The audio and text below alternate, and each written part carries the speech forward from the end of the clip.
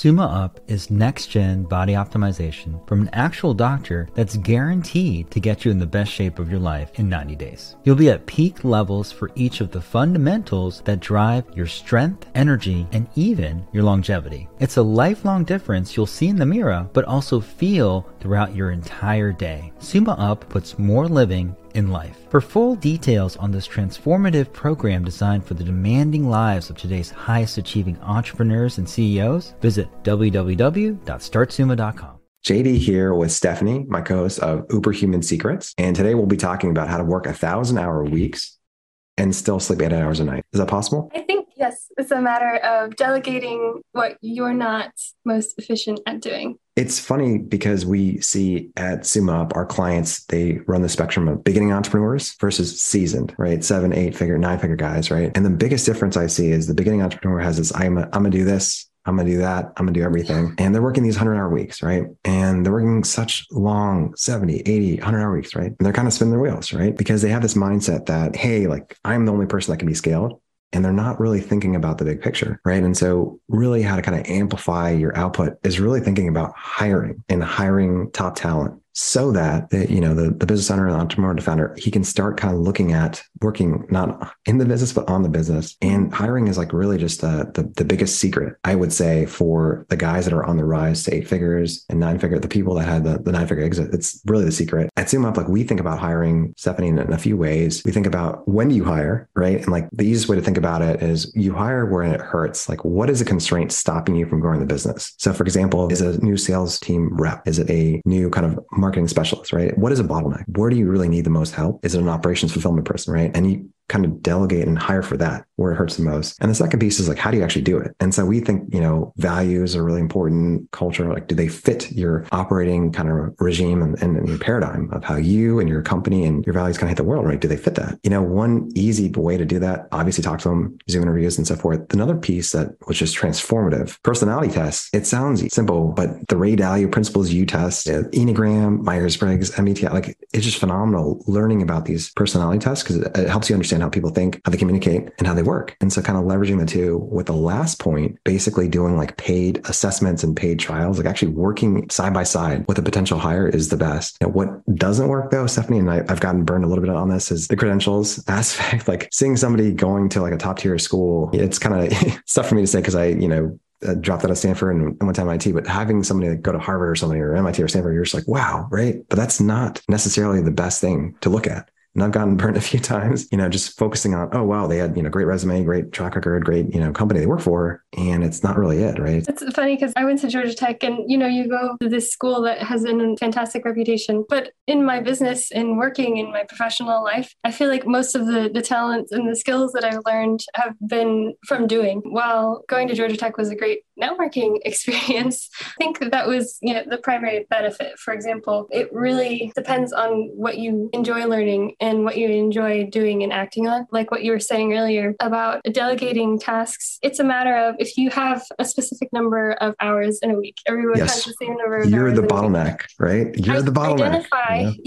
Your time is the bottleneck. So identify what you enjoy doing, because even though there's this mindset of just, grind, do what you need to do, you can identify what you enjoy doing to avoid burnout. And this ties into kind of last week's discussion about the healthy mindset and managing stress at work. Identify what you enjoy doing and what you don't enjoy doing, and what you're possibly not as talented at. And because everyone has strengths and everyone has weaknesses. A good entrepreneur can really identify their own strengths and weaknesses and then delegate to people who enjoy doing those things that they're maybe not as strong at. Just kind of like how you get actually 1,000 hours a week. It really kind of gets back to the equation, right? So I think of work as like the system of outputs, right? And so what is it like output? Like that's like volume. Okay. So volume is what number of times you do something times, leverage, right? Leverage is how much you get out of each time you do it. Really, like when you think of that equation, right? More is, it's like higher volume, higher effort. Like you're capped. Like you can only work 80 to 100 plus hours a week, right? But when you add in talent, when you add in people, you add leverage, right? So you get so much more out of, spending that time orchestrating a marketing person, orchestrating a content creator, orchestrating somebody that can help you with your bottleneck. And that's really what it is. That's a secret of getting the most out of your hours, right? So if there's two businesses, and I'm just trying to say the sales or point, and one person's like, I'm gonna do this, I'm gonna do everything. He's doing the marketing, he's doing the selling, he's doing the back end, he's doing the copy, he's doing everything, right? And they're the same like level, say 100K a month, right? And the other person is like, hey, look, I'm not the best marketer, I'm not the best salesperson, I'm not the best developer. And that other person starts investing some of that 100K into finding somebody that can help him out on those constraints. Well, guess what? He's getting some of his time back, right? And over time, if it's, person A who's, I'm gonna do this versus person B who's delegating and hiring, right? Person B can start over time investing in the business, using the business to help think about the future and scaling up faster. And person B can also sleep better and spend higher quality time with their family and the people that depend on them. And what we see at SumoUp, these people that are on the rise, that are growing entrepreneurs, founders, executives, they have a team of experts, right? They have a tax guy, they have an accounting guy, right? Yeah. They have a coach, and they have a longevity person like us, right? And what do? We help them get most out of their days. And so we help them change their life in terms of making sure we pick their downside: no cancer, no stroke, no dementia, no heart disease. We reduce the risk of that. How? Diagnostic blood lab testing every quarters. We kind of think about what behaviors they want them to do in terms of supplements and diet and workout and therapeutics they need to take. We offload that, right? Because if you're self-managing your own health, that's one more thing you add to the list. And the last piece is we have this accountability physique kind of transformation coaching program on top of that makes sure that all of them work together, right? So the behaviors, the blood testing, the diagnostics, the coaching platform is just phenomenal. And so when you're kind of on the rise, when you feel like high energy, when you're in the best shape of your life, or you're working towards that, the output is so much higher, right? And you can further amplify like the great work you're doing by, yes, hiring it and so forth. And that kind of leads to my next point. What I've noticed with these super talented and driven entrepreneurs is they pick their times to work on themselves, right? So for example, like working out, I've noticed like for a lot of them, it's like this early AM workouts just to kind of knock it out of the day, get the intention rolling. And so I've seen that pattern. What are your thoughts on that? I talked about this last week too. I always work out first thing in the morning. I've found that this just works best for me. I've actually tried a lot of different approaches. I've tried working out in the evening. I've tried working out in the afternoon around lunchtime. So I'll try something for a while and see how I feel, and then kind of adapt to see how I'm most productive. When I work out first thing in the morning, it kind of gets my brain going. It gets my creative warmed up. Yep.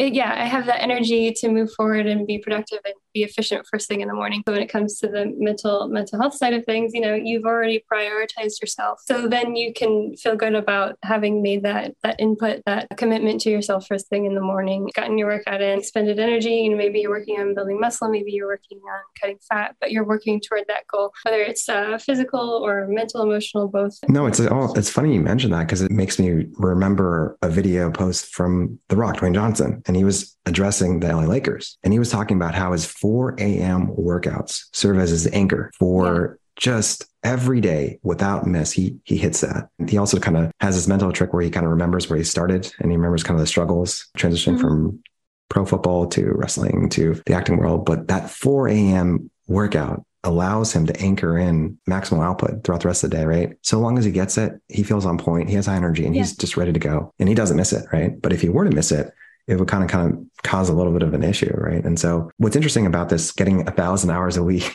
productivity out while still sleeping 8 hours a week, is what's interesting about that is thinking about like prioritization, like optimization, like delegation, right? And just getting a team of experts that can help you, right? In all constraints. And sometimes as business owners and founders and entrepreneurs, you have a hard time saying like, hey, look, I need help, right? Like, I think the easiest way to kind of start making momentum in that process is get some help. If it's on the longevity side and therapeutic side, the coaching side, the accountability, like the accounting, legal, like whatever you need help with, right? It's like, talk to the experts, right? There are somebody who's been out there in your shoes, or is a year or 2 years, or like, metrics ahead of you, that can give you some feedback on what to do, what not to do, right? And really find a way to kind of maximize your output and kind of lead your best life. When I first started getting into exercise, something that I really struggled with was knowing what to do and when, and where to prioritize, where to focus my energy. And that's something I think a lot of people who maybe aren't as familiar with exercise, or if they're busy with a lot of different things, maybe they don't want to spend a lot of time thinking about that. I know I would spend a lot of time, just because I'm very data driven, I would write out my workouts, like percentages and sets and reps and that kind of thing. And I would try to optimize for the most efficient way to do this. But that takes a lot of time. And kind of the benefit with working with a longevity program and with SumUp is that there's no it's not off your plate, so that you can focus on like selling more clients, and you can focus on maybe what's kind of holding you back, right? I think that's interesting, right? The 80-20, right? And sometimes it's not even 80-20. It's almost like 95-5, the 80-20 principle being, hey, look, 80% of your results come from 20% of activities. In the age of infinite leverage, I think in this age of, I don't like to say infinite distraction, I think it's actually 1%, right? So if you focus on the 1%, like sometimes 1% of your activities move 99% of your results, right? 5% move 95%, right? Yeah. Just because we have so much technology and tools and distribution ability in this day and age. And I think being able to really add leverage, right? Leverage your time and leverage your team and leverage your culture, right? Can really amplify and help you get to 6 figures or 7 figures or 8 figures. And it's not about the money per se. These are just metrics that show how much value you're creating in the universe, right? I think, top line and profit and free cash flow, what you get is merely the applause from the marketplace. I think that's kind of our kind of summary for today. I will catch you next week, Stephanie.